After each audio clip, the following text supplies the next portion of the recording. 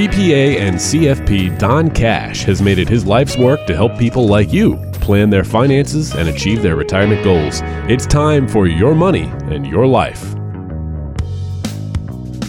Hey everybody, welcome into this edition, the October, 1st edition. We're right here in the beginning of the month with Don Cash and myself here on Your Money and Your Life. What's going on, my friend? How are you doing this go-round? Mark, doing well. And you said October 1st. Fall is officially here, right? Fall, it started, yeah. I don't know, about a week or so ago. But I'll tell you, the weather has changed dramatically. It seemed like right after Labor Day, like a switch went off. So at least here in New Jersey, how's everything in steamy or maybe formerly steamy North Carolina? Yeah, we were pretty steamy, but we kind of had that switch too. It's been low 70s, even upper 60s for about a week or so, which is a little unusual for us. So we typically stay in the upper 80s all through the first couple of weeks of October, but not this go around. So we'll see. How about yourself? Obviously, summer's winded down. Did you get all your summer activities accomplished? For the most part, I would say it was actually, dare I say, fairly normal, Mark, in terms of Right. Summer activities with going to the beach and the pool and doing things with the family, lots of family activities. But, actually, one of my summer goals this year was, might sound weird, but to acquire my New Jersey boater's license. So I just finished that. So are you a boater, Mark? I actually have a boat, yes. So, here in New Jersey, you have to take a 6-hour boating safety course.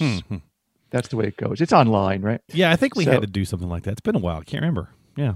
But it's legit 6 hours. So wow. Then you have to do this online course, take tests along the way. Then subsequent to that, you have to pass a written test, like at an actual testing site. Oh yeah, no, there's a bunch of them all over the state. So it's kind of a weird experience. I did it Sunday, but like what is not weird nowadays, right? So right. It was actually very good. I'll tell you, there was a drive-through, they call it, testing center. Think of like going to the DMV and taking your driver's test. Right. But this test in particular, they gave you a written test and you sat in your car one space away from all the other test takers. Wow.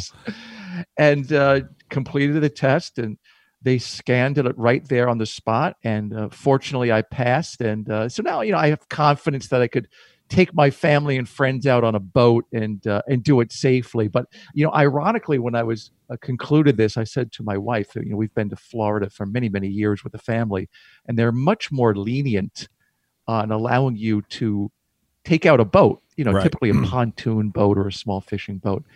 And I was thinking and mentioning to Kathy, I said, what were they thinking, letting me drive a boat?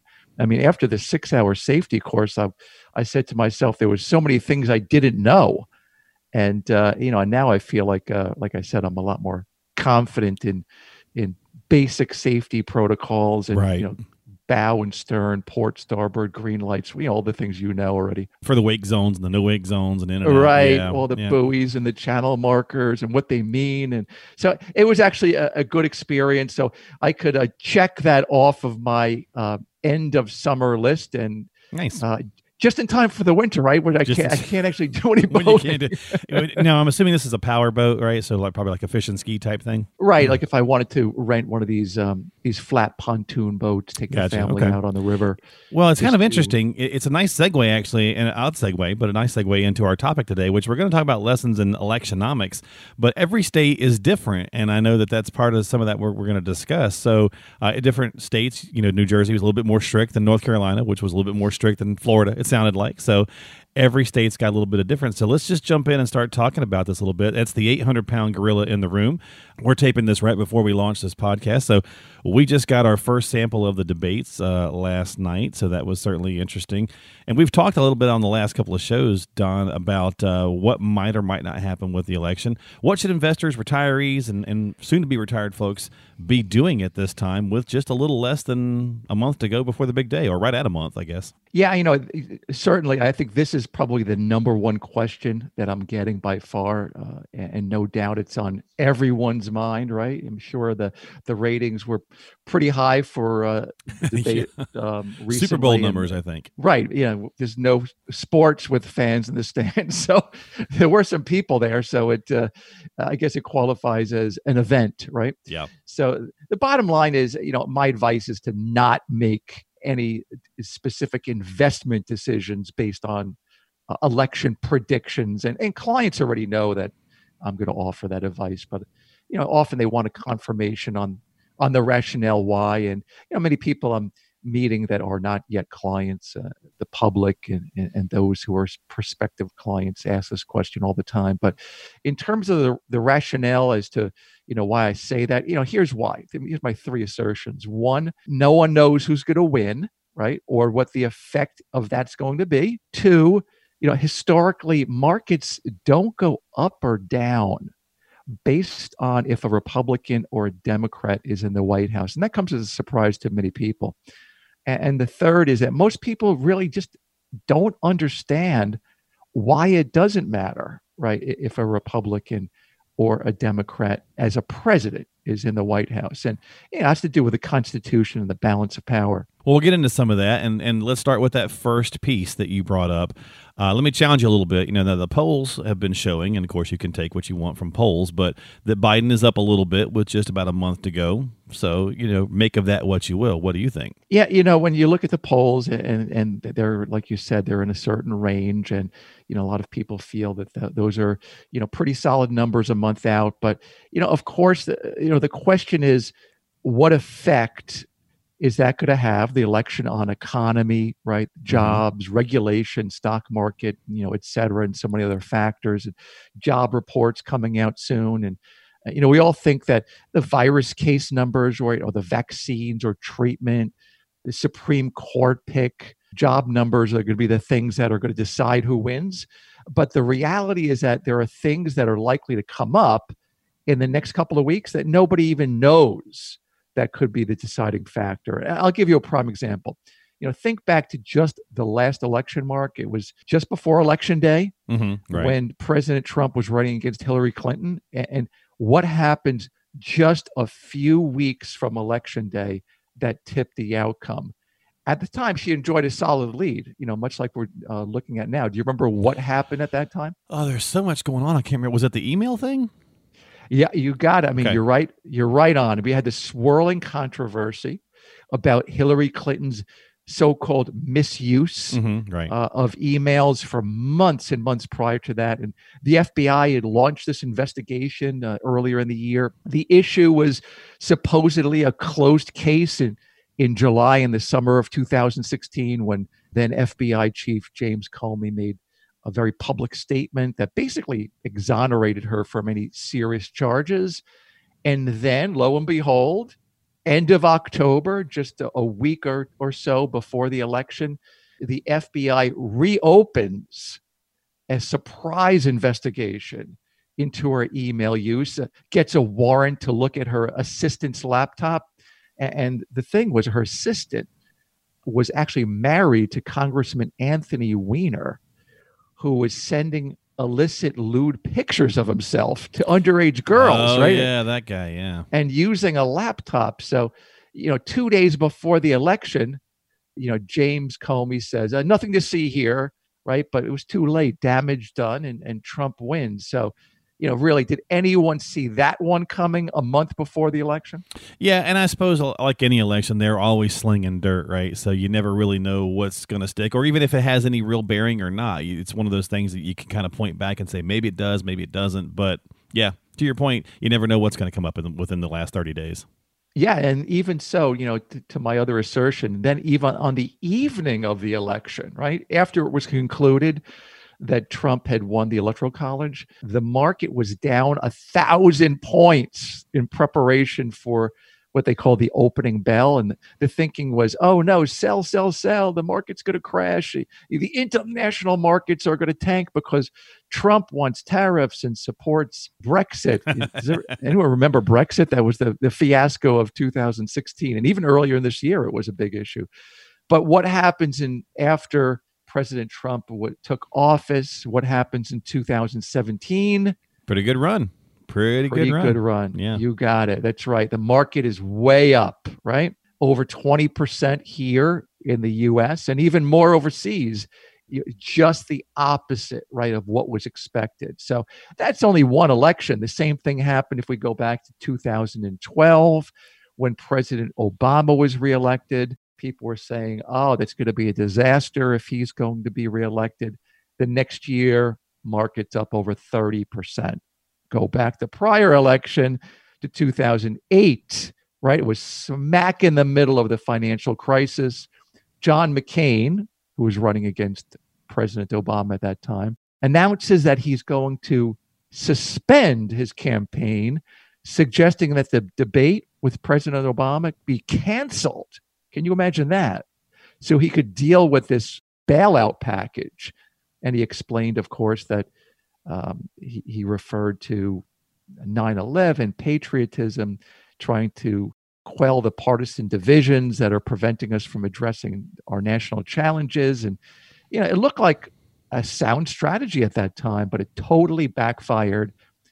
President or then Senator Obama won. What happens the next year, Mark? The market is up 26%. So, these are only examples of the prior three elections. Yeah. I read something not too long ago that said if you look at the best S&P markets over the last 50 years, the top four were 2 Republican, 2 Democrat. Or 2 Democrat, 2 Republican. I forget how it laid out, but either way, it was split right down the middle. But it gets back to what you say all the time. The markets react to news. News is unpredictable, so therefore the market's unpredictable. And I can buy that. I think most people do. But are you saying that it also doesn't matter which one is in the White House? Yeah, I mean, to your point, you mentioned that the past was it 2 or 4 presidents? Yeah, it was 2 Democrats and 2 Republicans that were the top performing markets over the last 50 years. I think one of them was Eisenhower, actually. But anyway. Yeah, what I'm saying really is, Mark, that the president doesn't control the market, or in many respects, control the economy for that matter. Right. There are dynamics and forces and, hundreds of millions of investors all over the world. And of course, 330 million people here, forces that are well beyond the control of any one person. Mm-hmm. Ironically, there's often a paradox between the economy, right? We're Right. talking about jobs and consumer confidence. And, even I read in the paper today, the consumer confidence in September is skyrocketing, right? So, is that going to lead to more jobs? And right now we have increasing household debt. So we have a paradox between the economy and the stock market. And there are times when we have terrible unemployment, right? Like we had in 2009. And as I mentioned before, the stock market goes way up. So unfortunately, there are times when there's real pain and suffering with individuals in the economy, yet investors who are disciplined and patient do quite well. I mean, it's sad but true. Mm-hmm. So you had mentioned only 4 presidents of each party, but I have a presentation, Mark, that shows presidential elections, get this, going back over the past 100 years. Okay. And that if the president is a Democrat or Republican, the stock market is pretty much a steady march forward. So from FDR, right, that was in 1933, to President Trump, get this, every administration enjoyed an increase in the stock market value from the start of their administration. Even FDR during the Depression, and World War II, and keep in mind, he actually won 4 terms, so that's right. Certainly a bit of an outlier. He only served very little into his 4th term. But the only exception here over the past almost 100 years is actually President Nixon. Okay, and it wasn't Watergate that did him in, Mark. It was the Arab oil embargo.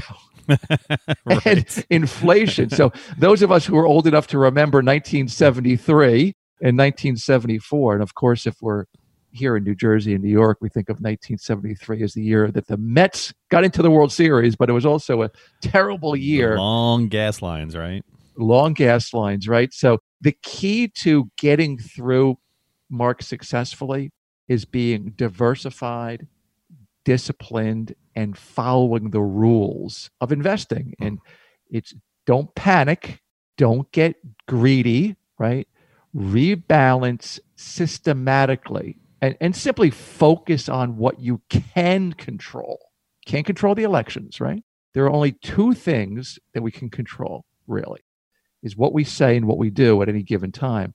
I mean, we can't even control our feelings and our thoughts, right? I mean, there's millions of feelings and thoughts that are running through our heads. So we're all sucked in to this media hysteria that distorts our emotional state. So we have to be sure that we're focused on our true purpose for our money. And look, I'm not saying that things won't get choppy in the near future.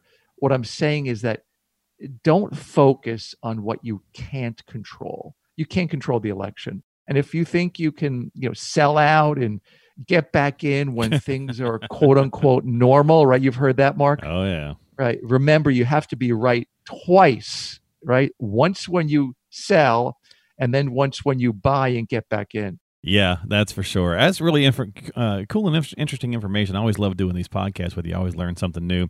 So why do you think that we see this pattern of the economy and the stock market working independent of who the president is?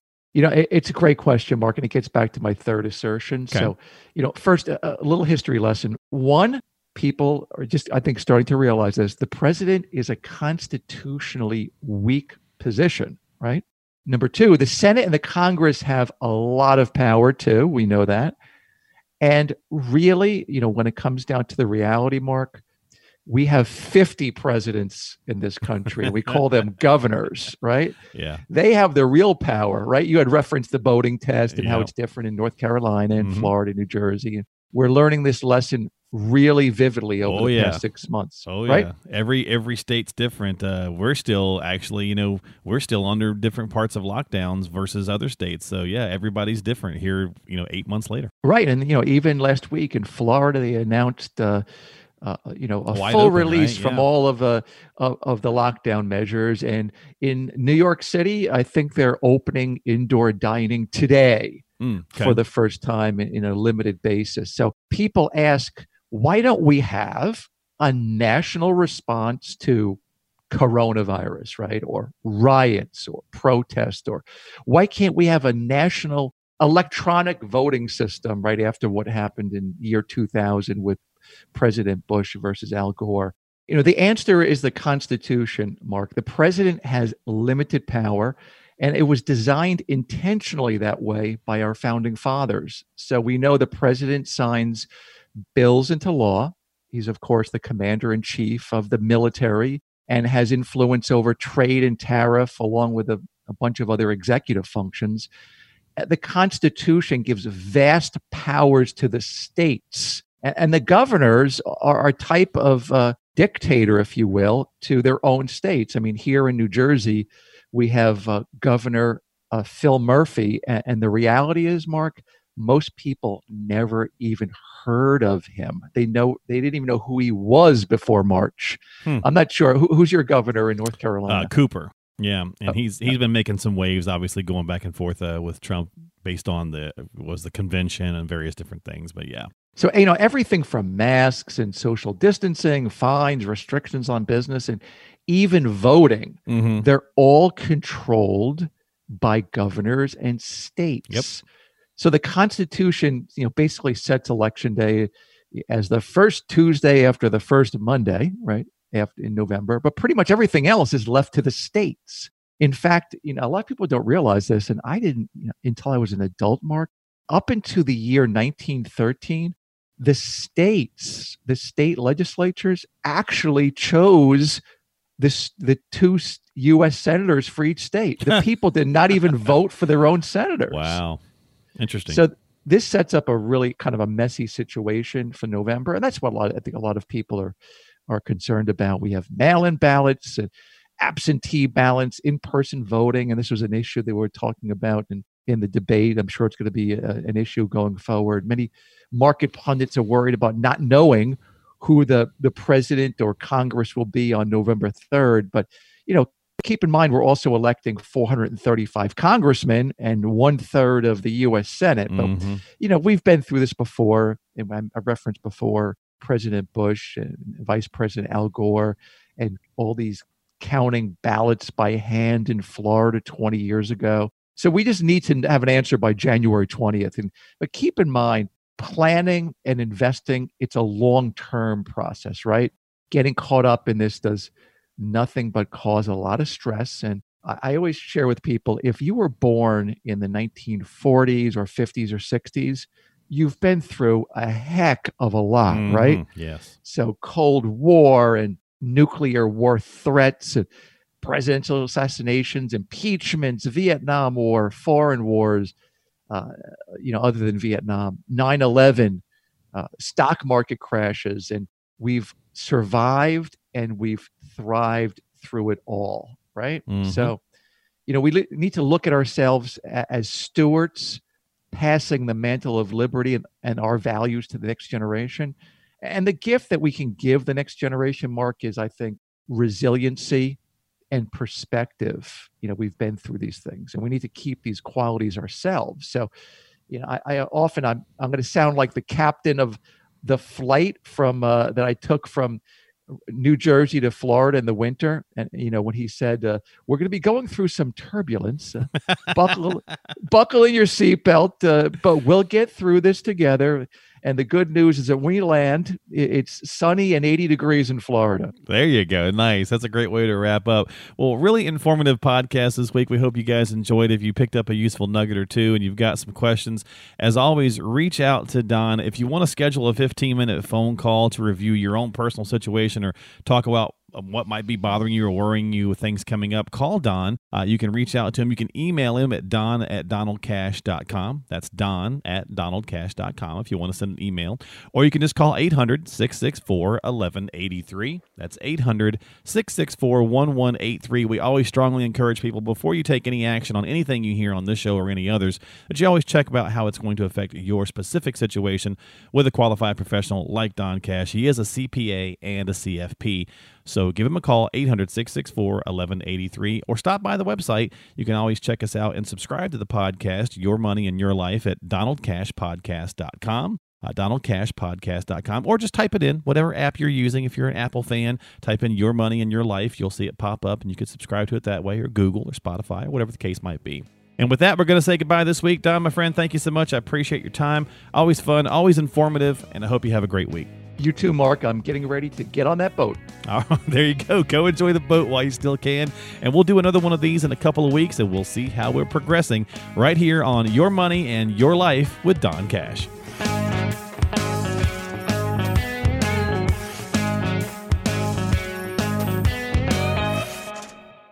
Investment advisory services offered through Donald W. Cash & Associates, LLC, a registered investment advisor in the state of New Jersey.